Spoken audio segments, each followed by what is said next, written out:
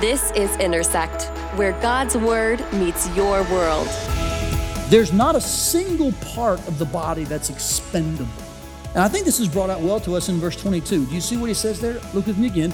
When Paul writes, on the contrary, the parts of the body that seem to be weaker are indispensable. And again, it comes back to this visibility factor, perhaps, in which we have a false perception that, okay, they don't seem like they're as seen. It doesn't appear that they're as important. But Paul says, no, actually the opposite is true. You have a false perception if you think that way, that every part of the body matters.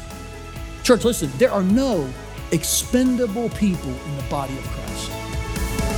To get more content from First Family Church, visit firstfamily.church/resources.